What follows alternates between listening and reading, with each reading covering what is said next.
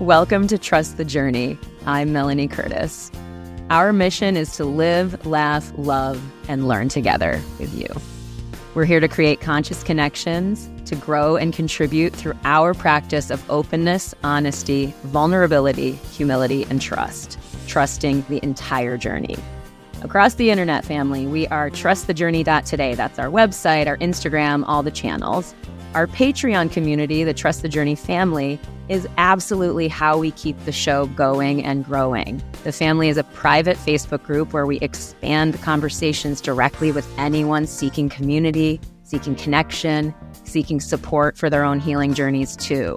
So we hold that space very deeply, very safely, full non-judgment and encouragement for people looking to be vulnerable and support each other in our challenges and our wins. So we welcome you there. You're always welcome to join that. We host live integration coaching circles also once a month. So for those that join the Patreon at the $25 level, you get all of those included as well.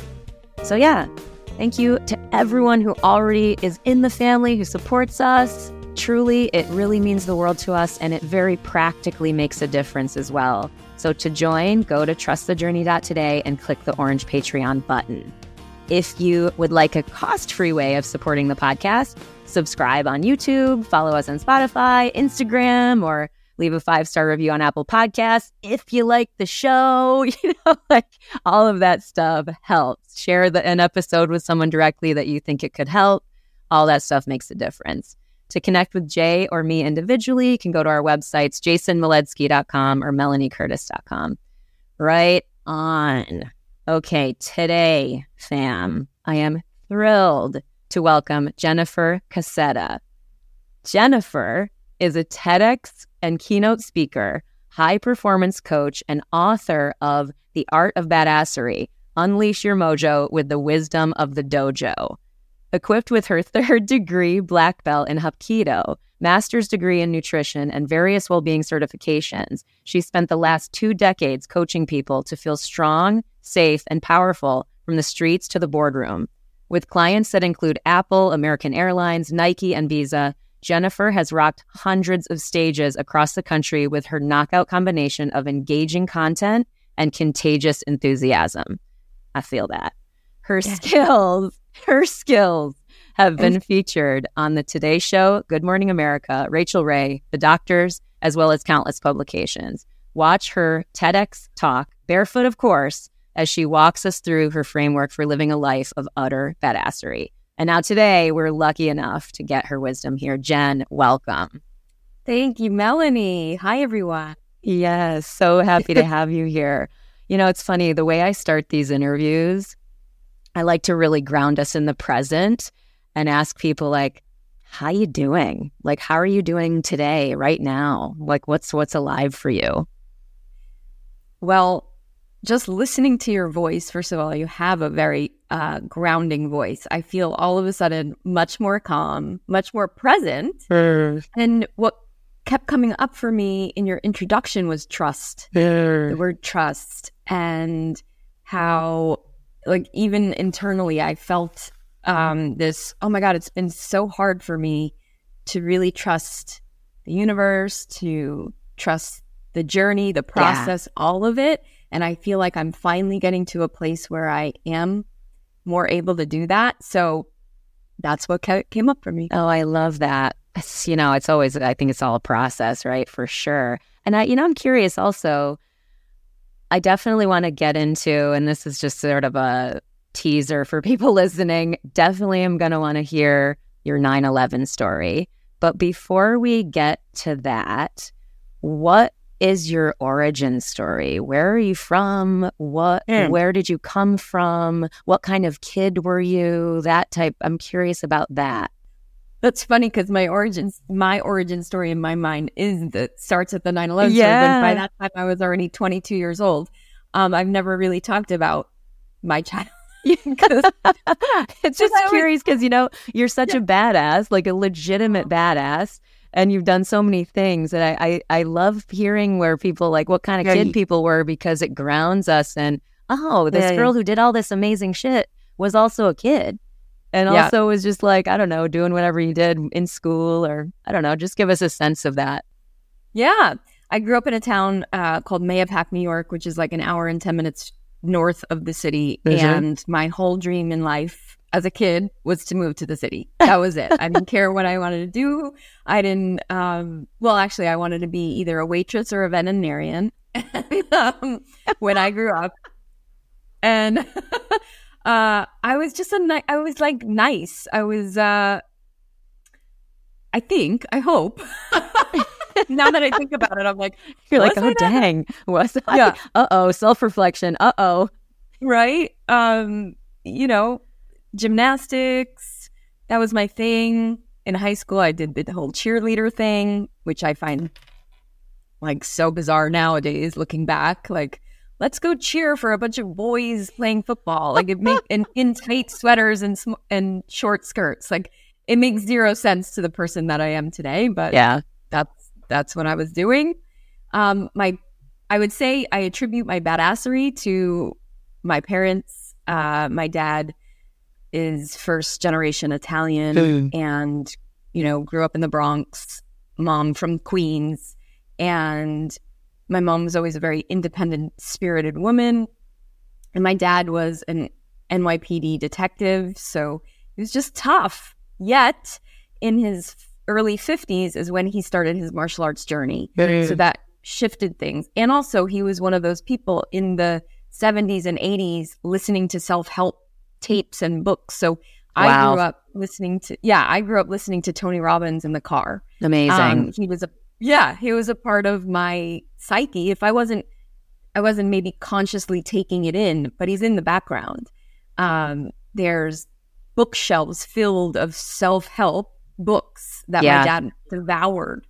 And it wasn't until I was in early adulthood where I took that leap, and him and I would bond so much over that kind of work. Very cool. And very interesting that he had experience in martial arts, because that's always something I'm like, I was always wondering that about you. Is it like, how did you get into martial arts? You know, like the dojo is such a big part of your story. And, you know, that was curious. Is that why you started to do martial arts yourself? I mean, I'm sure it is. Again, I was probably 22 years old when I first decided that I was going to try a class. So I was living in New York, and I just remember being on the subway one day thinking, I really want to try some martial arts. And it all happened so magically that my dad, and anyone who's familiar with New York can understand this, was training up in White Plains. So it's like at least a half hour away, with this grandmaster in Taekwondo. And when I had said, you know, I want to try this, I spoke to Grandmaster Kim, and he gave me one name of a school to check out. He said, you go see Master Herbert. And the day before, he didn't know where I lived or worked in Manhattan. The day before, I had wandered into this same exact studio because it was next door to my office. Oh my God. Literally next door, 596 Broadway, 598 Broadway. Like, there's no words. So I was just like, here, take my money, sign me up. Yeah, that was it. Totally. Oh my gosh. I love stories like that where you're like, the universe is clearly going, here you go. This is something I'm serving up for you. Will you take what's on this platter or not? Not that you have to, but it's nice. Right. It's I feel like it's a story. It's a really great small little anecdote around that recognition of going, something maybe is afoot here that I can't fully understand, but I'm going to choose to trust it and see where it takes me. Beautiful. Completely. And again, in my 22-year-old mind, none of that really, I didn't think more than just, okay, you know? And people ask me, why did you choose Hapkido? I'm like, I didn't. It chose me. Like, that's the story. So I knew nothing about it. And I jumped right in, and my first class, I was hooked. Wow. It just felt so good. That's totally me in skydiving. I was afraid. It was in my family, the whole thing.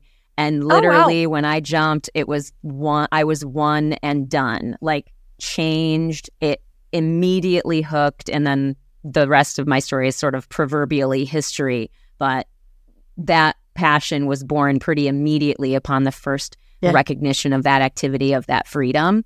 But wow. Yeah, I know. It's fascinating. It really is. Yeah. I didn't know it was in your family either. Well, my dad's a pilot, and we had a grass strip behind my house, and he and his best friend basically started a drop zone at my house.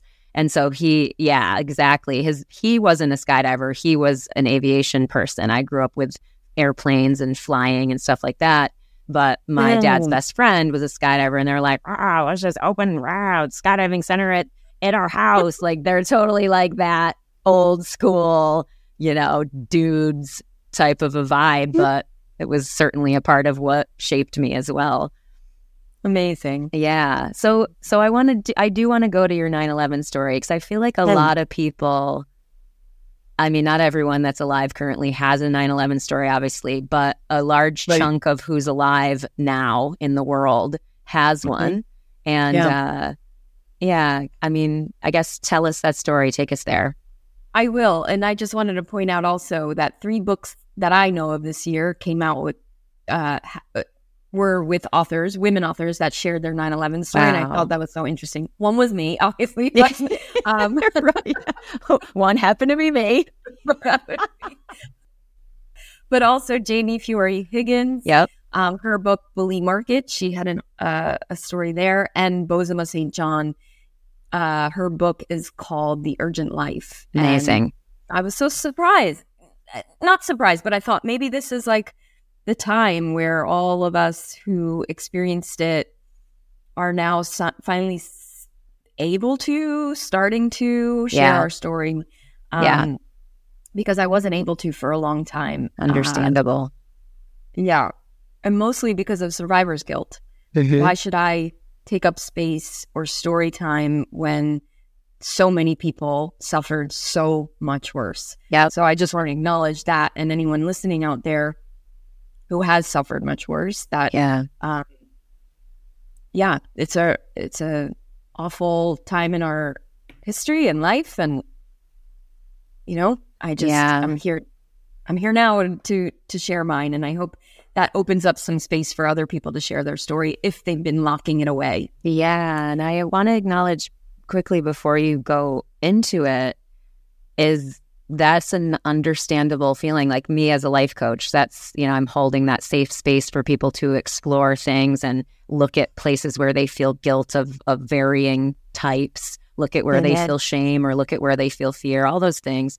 Why I bring that up is it's so common for that to happen, where we'll judge what we are experiencing and diminish it, and thus hold ourselves back from healing it, right? So I love that you're now saying, I'm going to model sharing this and acknowledge that my experience may be vastly different than others, but it doesn't mean that my experience is invalid. Like, my experience for what it is valid, and it can be in service when told from a place of service, which is clearly how you show up in the world, and which is a beautiful, beautiful thing. So I love that, Jen, and I appreciate you sharing. So go on. Thank you. So I was about a year into my martial arts training, and I was working as just had started in a few months prior to September for a couple who owned this beautiful loft space that were turning it into an event space. And, at the time I was really searching in my career. I didn't know what I wanted to do, like, when I grew up, even though like I had graduated already. But I loved the hospitality industry. I really did. So this kind of, again, came on my radar. I was asked by the couple to work for them. Yes. And the night before, on September 10th, they held their first event. September 11th, was also my boss's birthday. Her name was Sam, and I went to the grocery store on 96th Street, bought some stuff. I was going to make her lunch, took the subway downtown, and, there was a lot of starts and stops down as I got towards Wall Street, just slowing down, but that happens from time to time. So again, get upstairs, look up, and the towers had already been hit. I just saw black smoke billowing out, not understanding what in the world had just happened. looking around. I just remember people frantic, pointing, trying to use their cell phones, which were not working. Yep. So I realized I couldn't use my cell phone. So I went to my place of work, which was on Rector and the West Side Highway. So 3 blocks exactly south of the towers. And the doorman, I just remember, was like, again, frantic, but saying, I can't go upstairs. I can't go up there. And also my bosses, they weren't even home at the time.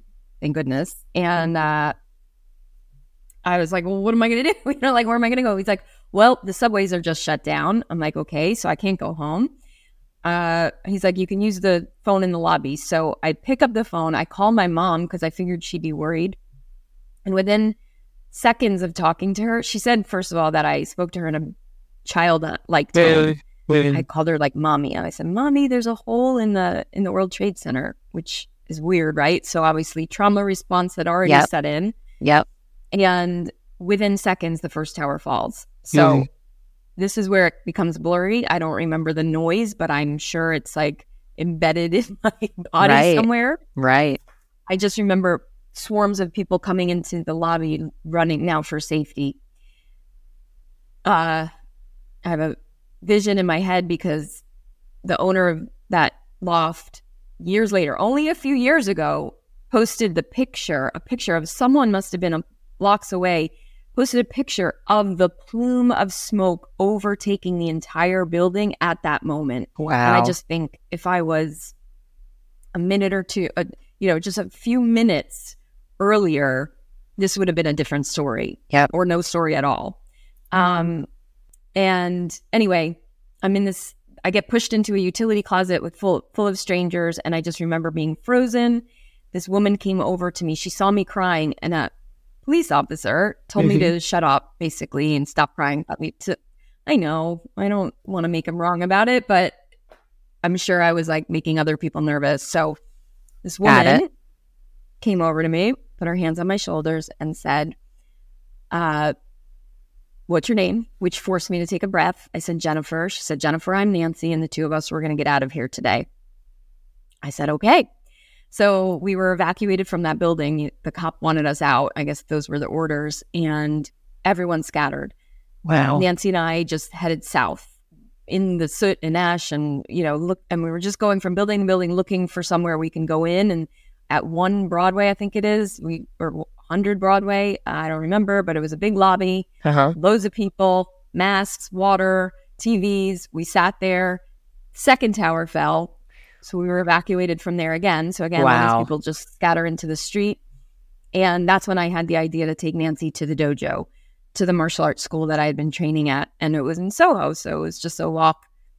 So we went east and up and walked in there, looking like zombies, I'm sure. There were 2 other women that I trained with at the time. They were like more instructor-like for me, Holly and Lena. And they, came in, they took care of us. They gave us water, and I took a shower, and Nancy eventually headed home to her family. I don't even remember how she was getting there. Yeah. But that, to me, again, this is like the origin story of the next phase of my life. My career changed everything from that moment because I had this feeling of safety. Yeah. And that's all I wanted to do in the weeks and months that followed. So obviously, later on that day, I got up to my sister's house on 55th Street, and I have zero recollection of how I got there. Wow. I must have walked. There was no other way. And imagine walking like 55 blocks and not having a memory of it. Zero. Yeah. I try, and it's gone. Wow. So that's weird. Yeah. I mean, trauma is this a big thing, a big part of what we talk about on Trust the Journey is this notion of healing. Is healing. And so amazing that even amidst your trauma, it sounds like, and correct me if I'm wrong, there's this equally powerful, I am now in this dojo, this place where I feel safe, this community where I feel safe, in the presence of people where I feel safe.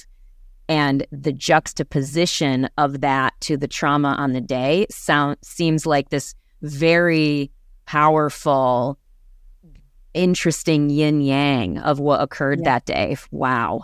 Yeah, absolutely.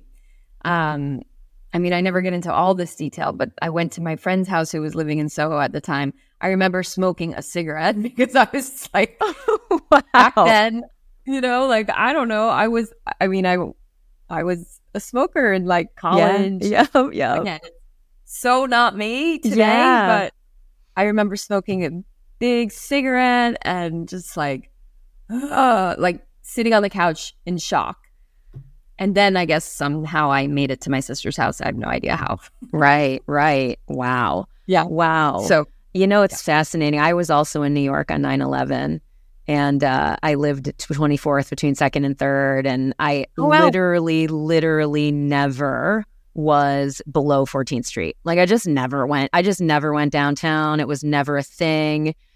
Weirdly enough, on September 10th, I had jury duty.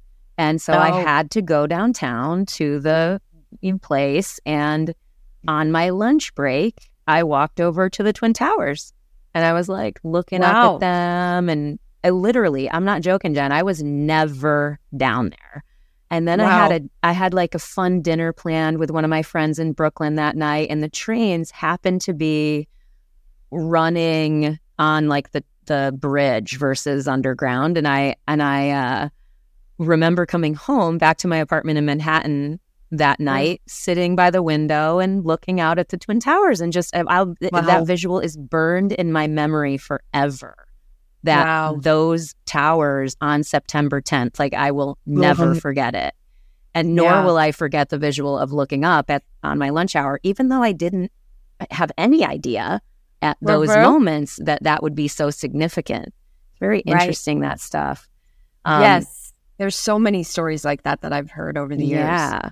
Yeah. I mean, same thing. You mentioned, like, God, what could have been different? So on September 11th, I had jury duty. I was selected for a case. And the only reason I wasn't there was because the case I got assigned to started at 11. Oh my God. Unfucking believable, right?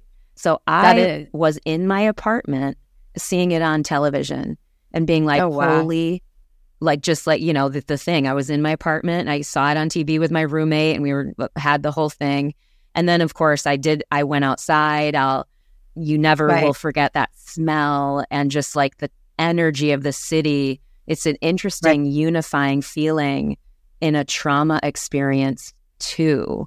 Like, I felt that, where I'm like, whoa, we're in this together. Even though New York can feel so isolating amidst millions of people, it didn't then.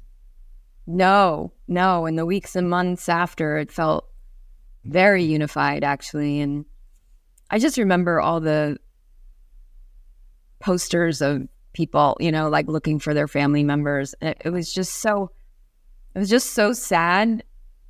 And just sad.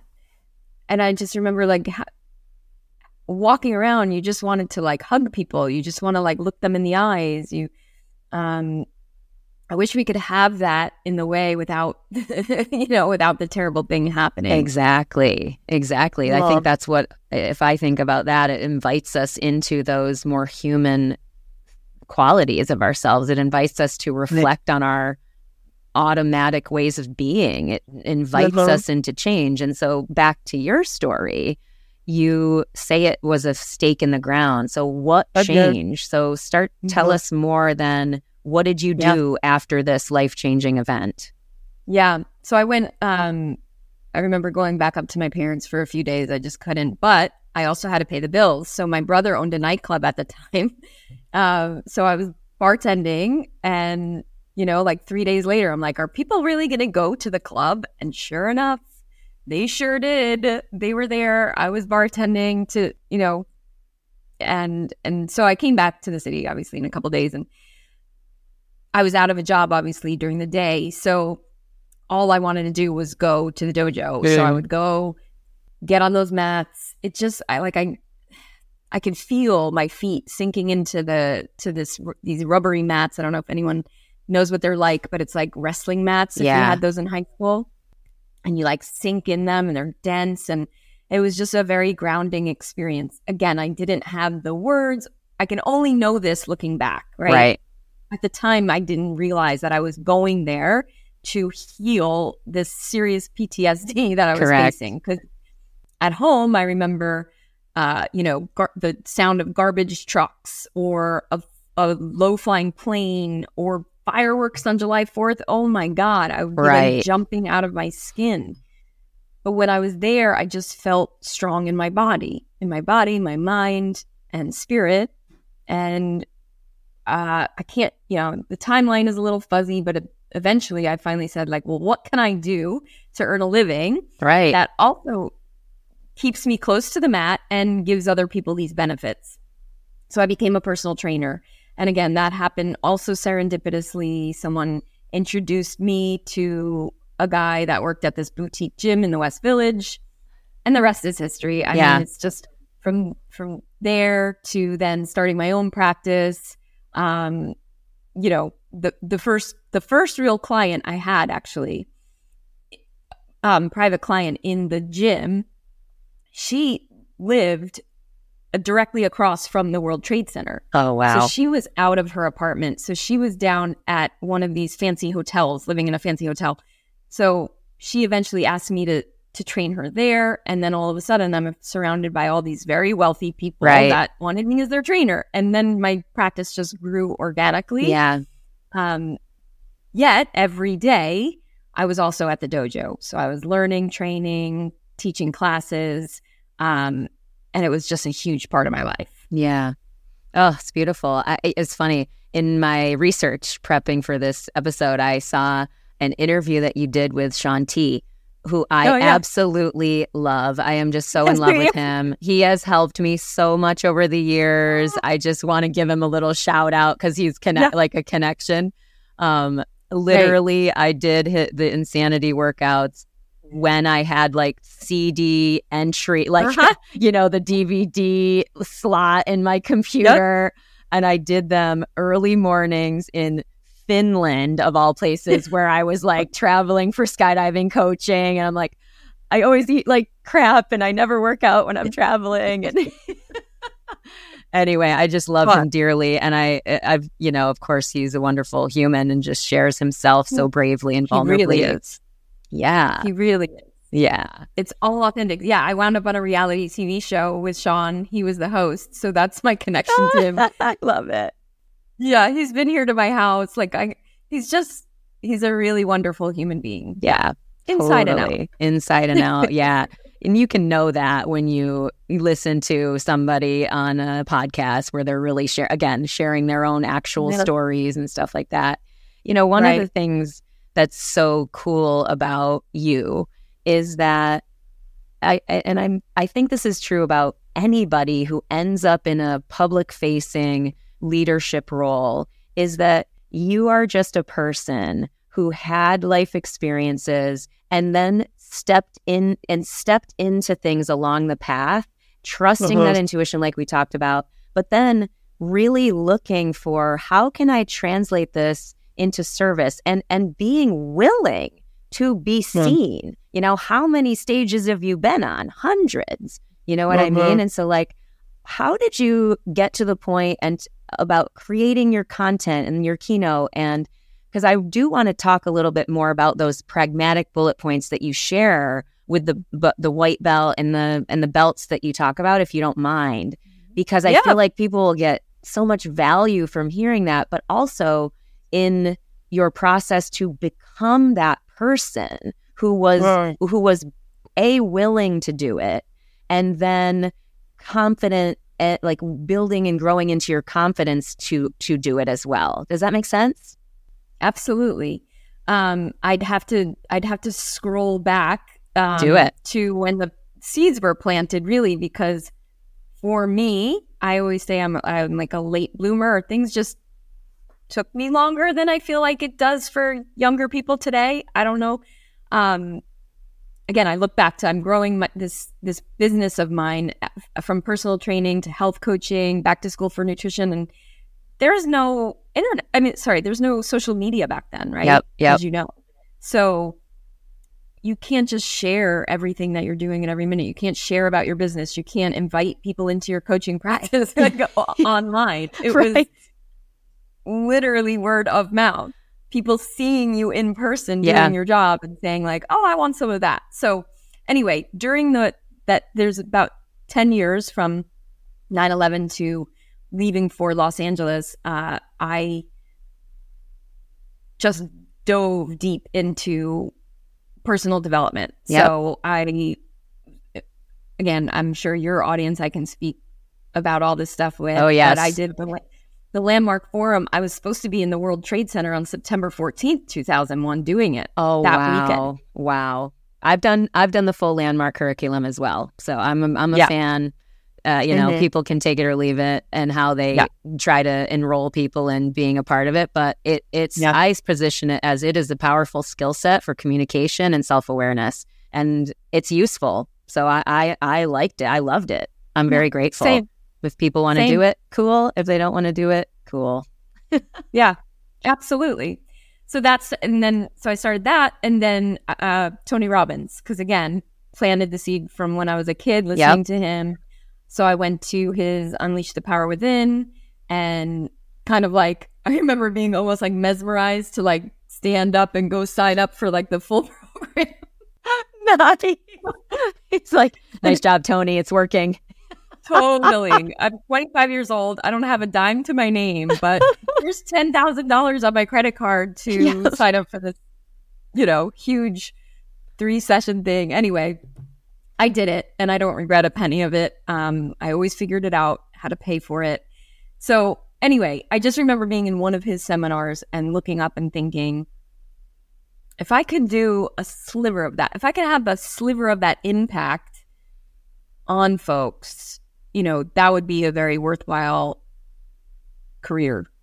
And I was hooked. So again, from that moment to actually getting on my first stage was probably 10 years. Wow. Cool. But I love that. Again, thank you for sharing the seed planting idea and normalizing that it takes time for those seeds to be nurtured, to grow. Mm-hmm. We might not be ready for an idea when it is first introduced to us, but to have some sense that we can trust that, okay, I might not be able to receive that now, but I know it's somewhere in me percolating if it's meant to. Yeah, absolutely. And again, I one of my faults is comparison. So I compare myself to other people and like, why am I not further along than I am? And so a younger woman comes to me a couple of weeks ago and is like, so I just landed this gig on stage. I didn't even try. And can you help me, And then once she's done, she's like, oh my God, I'm hooked. I want to do this. And I was like, wow. You're like, God damn it. Why did they call me?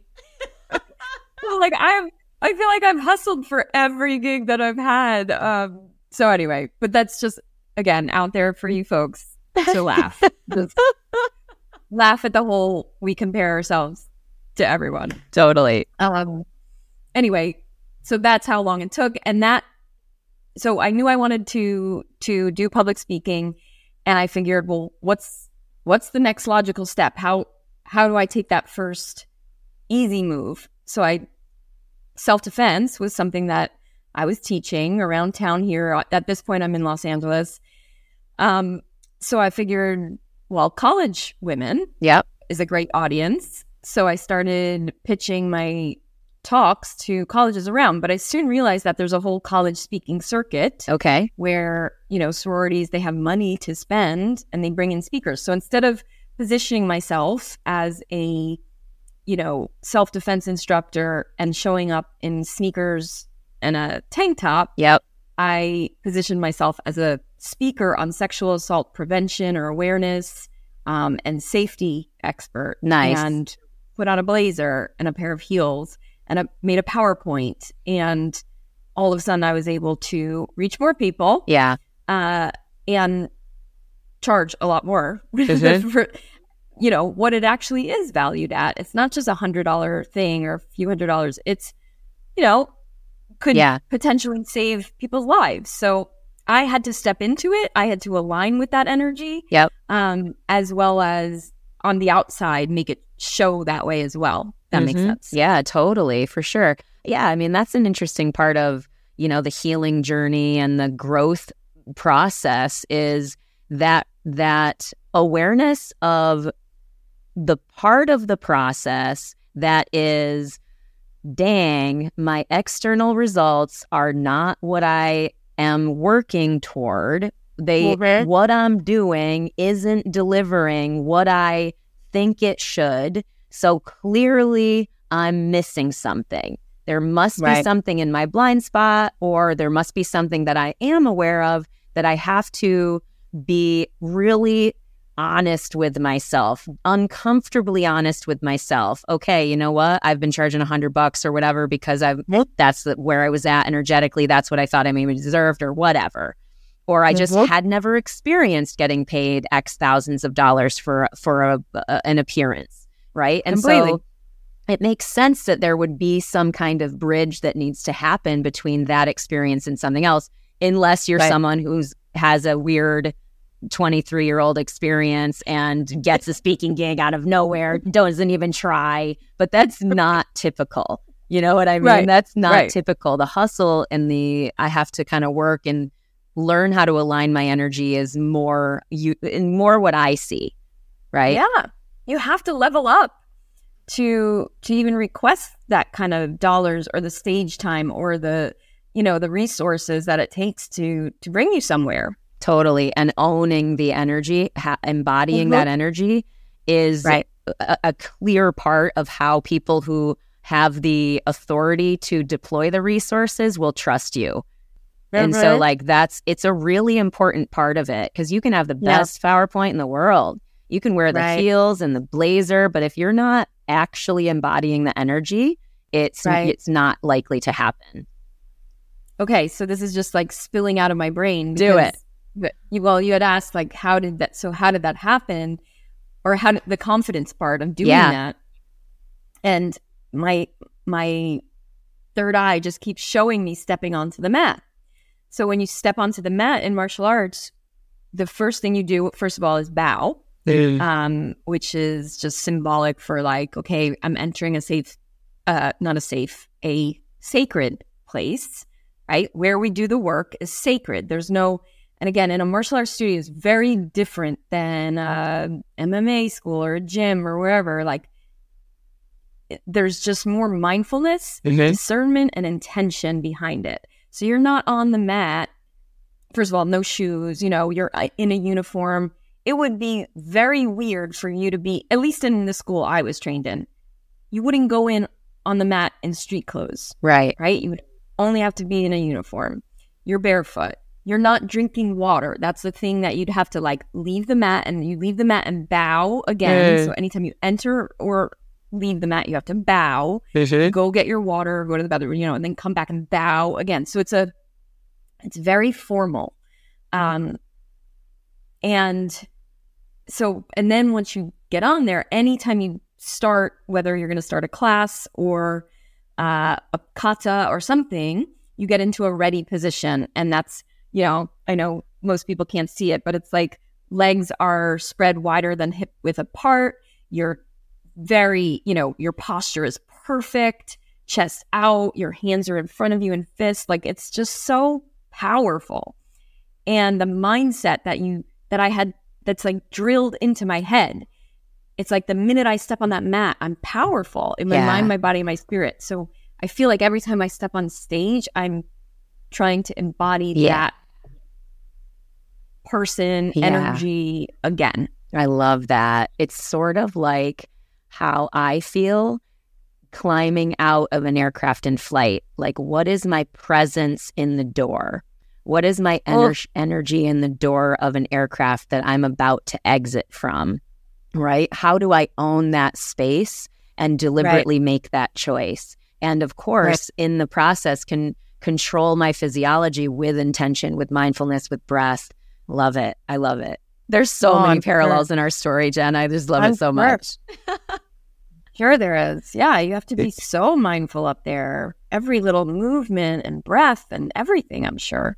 Well, so let's go to the belts, because I do want people to hear that from you, that content that you take people through, because I do think sometimes easily consumable insights you never know what a person listening, they might, and I'm going to just tell them the first one, that embrace the suck, Yeah. I want to start with that, the white belt, embrace the suck. But like, you don't know which one's going to land for people and help them, and what seeds will be planted, as we just said, for other stuff that they might need in the future.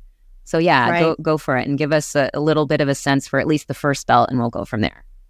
Yeah. So everything, I use the metaphor in the beginning of the chapter, the metaphor of being on the mat in martial arts, and at white belt level, there's a lot of suck to embrace because, again, you're putting on these uniforms, you're bowing to everyone that's a higher rank than you. So that's basically everyone. There's just all these uncomfortable, weird things. Then you're stepping onto the mat, and all of a sudden you're paired with people, and they're going to be punching at you, kicking at you, putting you in arm locks. Right. This is very uncomfortable. And you don't know how to really do it yet. Exactly.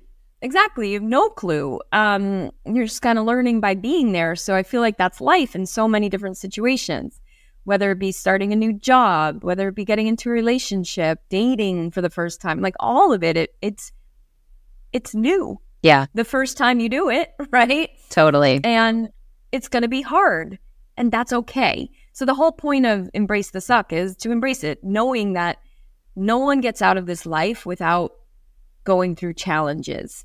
They may be hidden from public view, but everybody has been challenged to their core. Yeah. And if they haven't yet, then I hate to say it, but they will. It's just life cycles. We lose our parents. And this is the thing. If you're blessed enough to live a long, healthy life, and the cycles of work where your parents die in front of you, like all of that happens, these are going to be things that completely suck, but everyone is going to go through them. Yep. And then obviously there are people that have had major stuff, like born into suck. Yeah. So it's just a way to get everyone present to you may have it bad, but there's always people that probably have it worse than you. So I know, again, it goes back to comparing yourself to other people's lives, but I still do think that's an important piece of just remembering that. And also, there are different exercises in the chapter on really how to go deeper into embracing it. Remembering all the I call it your shits list, remembering all the things. And you don't have to be great. I'm not so where you have to be grateful for those things happening to you. I don't believe in that necessarily, but I believe in thanking and acknowledging yourself for getting through them, and just saying like, hey, good job. You're here, you're still standing, you're alive, you did it. Yeah. And let's move on and not keep that in our present. Like, let's keep it in the past. Totally. I hear that, and I hear it as a mental, emotional skill that will help make the sucky times that are a guarantee easier to get through. It will be more efficient moving through them, most likely, because when you are not spending energy in resistance to what is, in resistance to what's true, in resistance to the reality that you are facing, it allows us to have more energy to do something else, to do something that might move us forward. It's just less heavy when we are like, oh, this is part of it. I'm not a loser because this is happening to me. I'm not failing at life because this is happening. This is part of it. I love that. Yeah. Love that. Yeah. Yeah. Like, it's okay. And it's a season, right? It's a season. It's likely a season of suck. It's not going to last forever. A season of suck. I love that. Yeah. I'm in a season of suck, my friends, but it's okay. It's all part of it. Yeah. So yellow belt's next, right? Yeah. Okay. So yellow belt is for how to bounce back. Okay. Right. Again, on the mat metaphor is either we try to avoid a takedown altogether by pivoting, or when we do get knocked down, we have options. We train in mat work, it's called, and mat work is just drilling over and over again, falling down and getting up in different ways. Wow, cool. So front falling, back falling, side falling, all of those things. And you do it hundreds and thousands of times. So it becomes easier. You get back up with more velocity and ease each time. Got it. And again, like life, right? So there are the three options in the chapter is if you are in the suck right now, can you pivot? Maybe not. Can you roll with the punches? And then there are obviously ways how to do that. My biggest one I just want to point out is finding support, right? Reaching out, sharing what you're going through with people so you can find the right answers and solutions and people in your life. Yep. And then the last is sometimes all of that isn't possible. And the only thing that we can do is recreate ourselves and make an ultimate comeback, right? When we're completely knocked out. That's like you lose your job, you lose a relationship, someone dies. There's no option to pivot or roll. Yeah.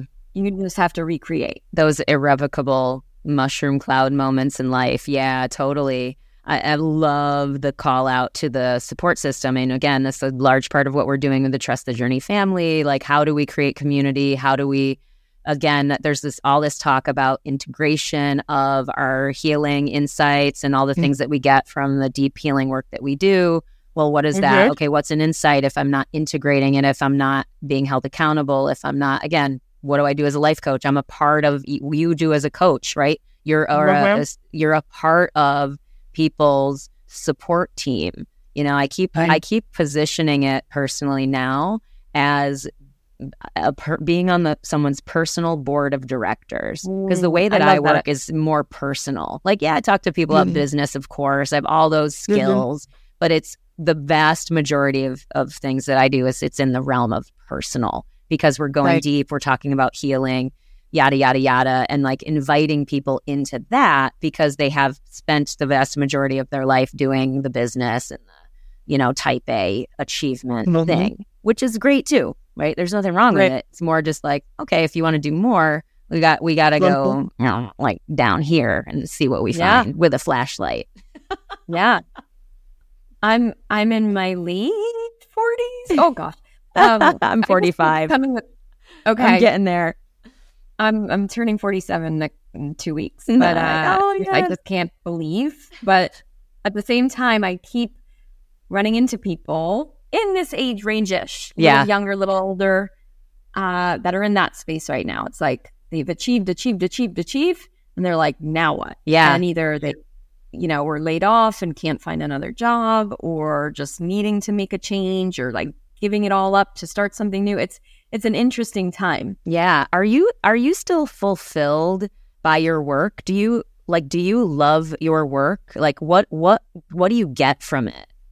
Oh, yes, and yes. Yeah. Yeah. Cool. Amazing. Yeah, absolutely. I feel super fulfilled. I'm just at a point where I'm like, okay, more, please. I love doing in-person speaking gigs. I feel like when I'm on stage or in front of a group, I'm just pouring into folks.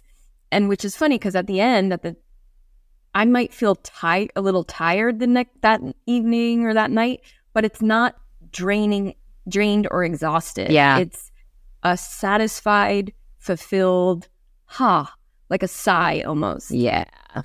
Yes. So that's why I know I'm doing what I love still. That's how I feel after these interviews. That's why I'm like, oh, just like my soul is being fueled by just being with you. You know what I mean? It's very real for me.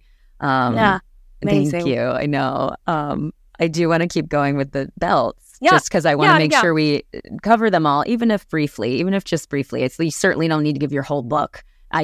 Peeps listening, of course, get Jen's book. It's amazing. It's on Audible too. Go for it. So the next one, orange belt. Exactly. Yeah, you're good. I was like, does she have notes in front of her? I don't. I did my research, but I'm like, I don't have notes because I like to be really present in the moment. Yeah. I love it. Yeah. Orange belt is about setting boundaries. So again, on the mat, you're now really drilling your blocking skills, because if you don't, you're going to get punched in the face too many times, and that hurts. Ow. I just thought this chapter was really important, especially for younger women, but not even just younger women. I have a client right now in her 50s who just does not have a good practice of setting boundaries in her life with people, places, and things, right? Yep. People, places, and things that are draining you of your power or distracting you from your purpose. Those are the things we need to block. In the chapter, it might come across a little harsh because I give like, there's hard blocks and soft blocks. And the hard blocks is like really sometimes telling people like to back off or get out of here, or don't do that again, or no. Right? Just saying no in a powerful way. Yeah. So I love that.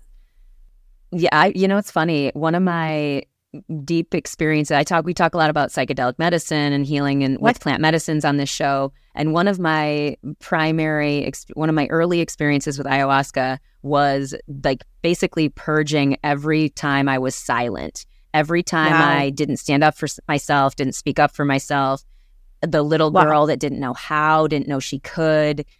And then what followed that purge was my voice. I said no with authority, with power for like, I don't know, 10 minutes, just over and over and over again, accessing that experience so that it was then available to me now in my normal sort of waking, I'm healing, I'm integrating life. So I think that's a really important one because it can be really hard for women, for any person who kind of identifies as maybe a people pleaser or fear of conflict or whatever, to really feel like it's okay to step into that power and to have no be a complete sentence.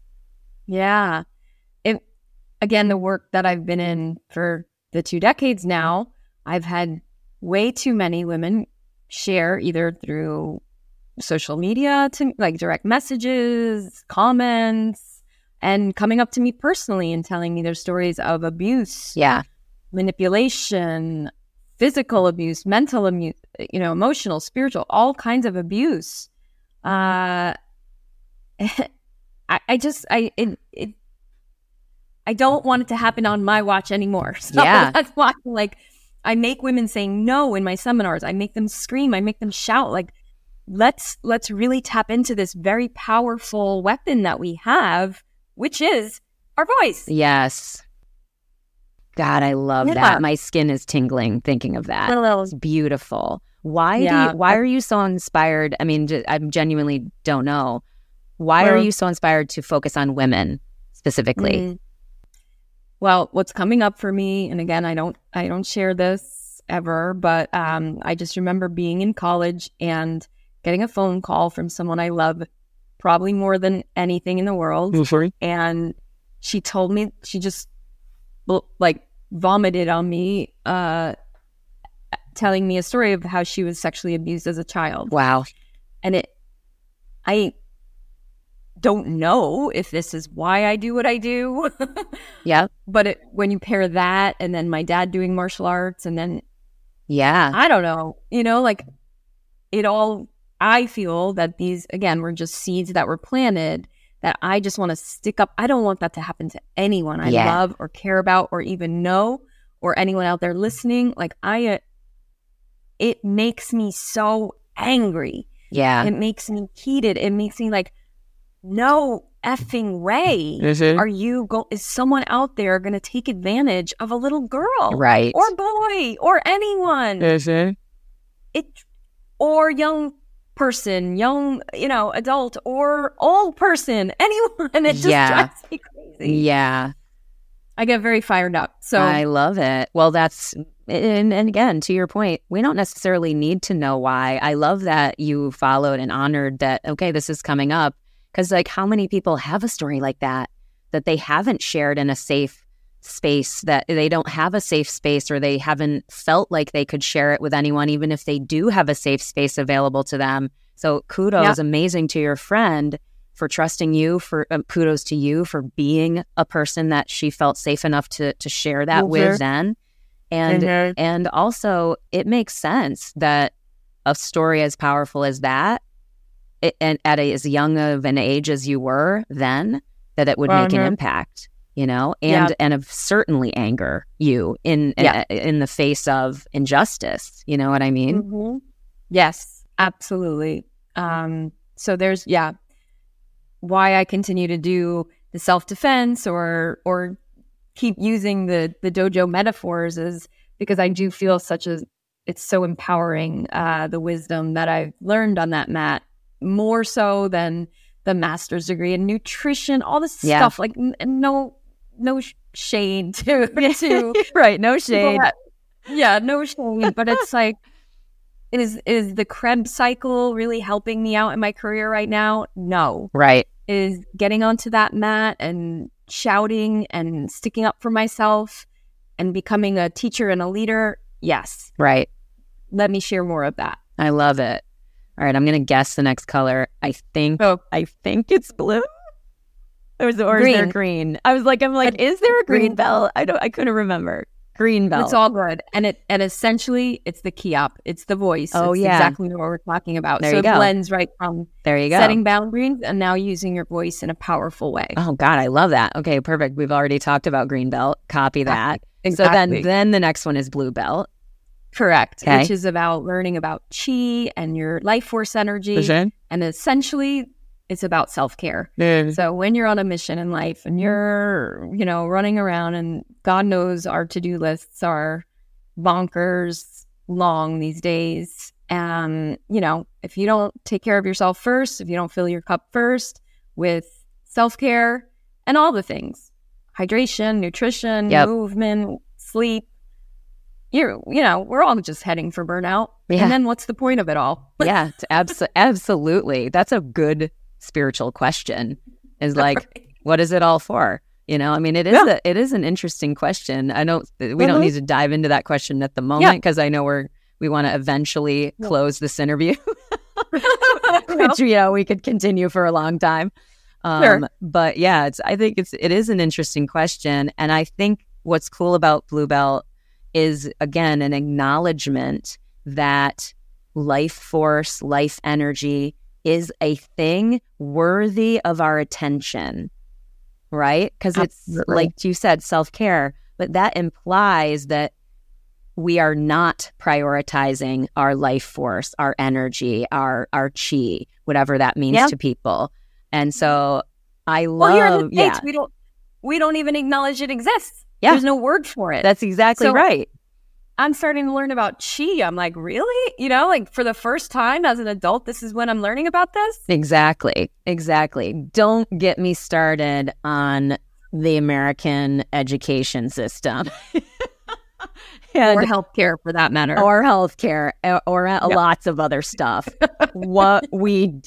So put a pin in that, but I think peeps listening, sure, write me a message if you want. I'll happily share my thoughts. Yeah. But yeah, for sure, energy. And I think another thing, just before we move on to the last belt, is that energy, life force is something, I think, and I would be curious your reflection on this based on what I'm about to say. Yes, it is individual. It is something we think about in self-care. I also really think it's a huge part of community and selecting who gets access to us. What is our life force? I know that's sort of probably connected to Orange Belt and boundaries and stuff, but I imagine there's a blending of these belts in. You see it once you know and have access to all the knowledge and insight from them. Yep. But that's a big deal. Who gets access to us? Who am I choosing to spend my time with and be influenced by? Absolutely. Great point. Yeah. Okay. Last belt. Yeah. Fill us in. 2 more. Oh, 2 more. What's the other one? Yeah. Well, so red belt quickly. Red belt. About... See, that I love that. See, I definitely don't have notes. I completely forgot red belt. That's okay. I don't expect you to memorize it. It's all about going within. So at that point in my martial arts journey anyway, we started to learn these slower forms, again, like using your chi and beautiful. We started to do more meditation, so deepen our meditation practice. And again, the life part of that is if we don't slow down, again, we're just going to spin off into space and burn out. So true. This is about deepening, being mindful. Again, exactly what you were saying, being mindful about how you spend your time, who you spend your energy with, listening more, listening to yourself, listening to that inner voice to eventually will speed you up. You will become more efficient. You will become more efficient because you'll make less mistakes when you're more mindful. You'll see a punch coming before it has a chance to land, metaphorically. So yeah, that's red belt. Yeah, I love that. And then we have black belt. Yeah. Well, quickly, I mean, if you have another couple minutes, I would love to just... Yeah. Okay, cool. Yeah, the red belt of going within, I think one of the most powerful skills we can build is at this level, personally, I think. And it shows up so obviously in your story when you had that intuitive hit and you trusted it and you leaned into it. I'm sure there's countless other stories in your existence that point to this. But that, I love positioning things as skills because I feel like it makes it accessible. I'm not just someone who's good and intuitively connected. Maybe, fine. I don't understand how humans are and spiritual and soul and all this stuff is put together. I have great humility around my human understanding of what life actually is. So that being said, I do think it's a skill that we can cultivate. Like I can decide to be intentional about, I want to build a better relationship and try to improve my ability to discern what is my intuition versus what is fear. And that is just something that we can bring to the safe space. We can bring to the coach that we hire. We can bring to our community that's supporting us and really make that a thing. So anyway, I digress. Yeah. Oh yeah. It's really it's probably my favorite belt. And I feel like I could have went much deeper into it, but that'll be the next book. Because it's become such a bigger part of my life the older I get. Yeah. The more dedicated I am to my meditation practice, the deeper I go, the deeper I want to go, the longer I want to sit, et cetera, et cetera. Yeah. All right, black belt. Okay. So at black belt level, right, and on the mat, as you're coming up, you, first of all, in my school, so this is not every school out there, but we weren't even allowed to be an applicant for a black belt test because you have to test. You don't just get it. Right. Until we had at least 100 hours of teaching. Wow. Right? Not paid. So volunteerism.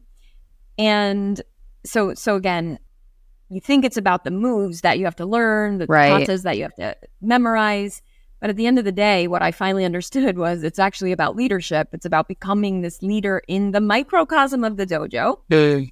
And then how, I started to see how those leadership principles leaked out into other areas of my life. And still to this day, even though that dojo is far from me, physically anyway. Yeah.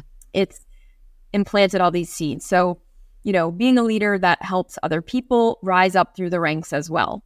That's it in a nutshell. Yep. How can you do that in your life? How can you help other people rise? How can you give a shit about other people at work, at home, and not just the ones under your roof? And this is one thing that I've seen. And again, I'm not a parent, so I'm saying this carefully, but I see so many people care about their daughters or their, but what about others? What about girls that don't have that, what's the word? The luck of being born into, a family that cares about you. Right. There's just so many other things that we can care about as well, right? Of course, you want to care about your family first, but let's expand that circle as we grow as possible. Yeah, totally. It's like, how are we being in service? How are we connecting to what's beyond ourselves? Because not just to be like, I want to hold your feet to the fire, peeps listening. You got to do more than X, Y, Z, right? Like, that's not what you're saying. You're saying like, there's also deep fulfillment and joy and gratitude and happiness when we get out of our self-centered. And I say that not with judgment, like our self-focus. I can be plenty self-focused, right? We all have stresses. We all have fear. We all have, whatever. Yeah. But there is something to that that helps us access. The last interview that I did it with a guy named Carlos Tanner, really great, insightful dude.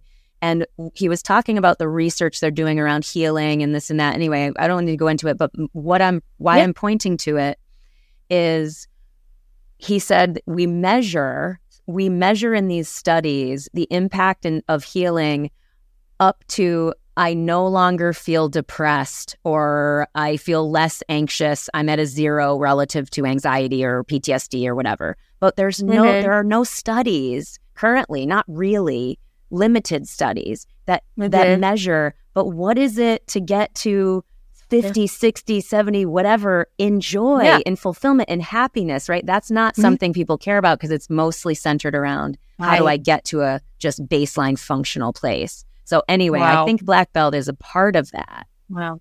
Absolutely it is because, it's about purpose, finding purpose. And many people find purpose in helping other people, sure, but also other things. If your thing is the planet, then go and help the planet. Yeah. There are so many other causes and just basically anything bigger than yourself, right? And it is about, we are so tunnel focused so often, but the minute that you step outside, and I do it too, right? So this is not like, oh, I'm a black belt, I don't do this anymore. Right. But it's a reminder that for my biggest example is when I get stressed about finances, the first thing that I will try and do is go, oh, I love this charity that helps cats in LA. Yes. Like I adopted my cats from there. So I'll go and just like donate $25. And all of a sudden I'm like, I have the ability to help people. Wow. Yeah. That or animals, anything. Yeah. Give $20. Give your time. Give a compliment. It could be free. Anything and it will fill your spirit, fill your cup up so much that you'll just be overflowing with utter badassery. Oh, so true. And I'm just going to say, I love that you're a cat lover. As everyone knows, I'm a cat lover. So perfect place to sort of go toward the close. But what are you working on now that you're psyched about? Because we want to hear all the ways that people can connect with you and how can they get your book and all that stuff. Yeah. But first tell us, what are you working on now? Where are you going? What's next for you? What are you excited about? Just give us a window into that and then tell us how people can connect with you. Yes. Awesome. I mean, more of the same. Like I said, I love public speaking, so I'm just working on doing more of that. I'm working on getting the Art of Badassery into a digital course format. Cool. So people can go a little deeper. People that can't necessarily afford to work with me one-on-one can still do it in a deeper format. Love it. I have the podcast that I just launched, the Art of Badassery podcast, which Melanie's going to be a guest on in season 2. And, there's another book.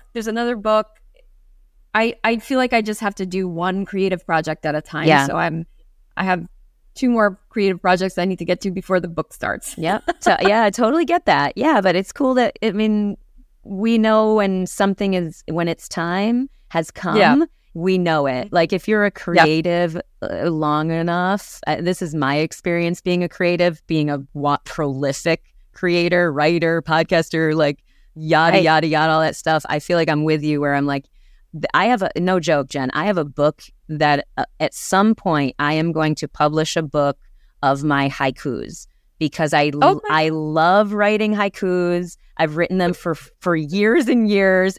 They're hilarious. They're deep and meaningful. They're fucking awesome.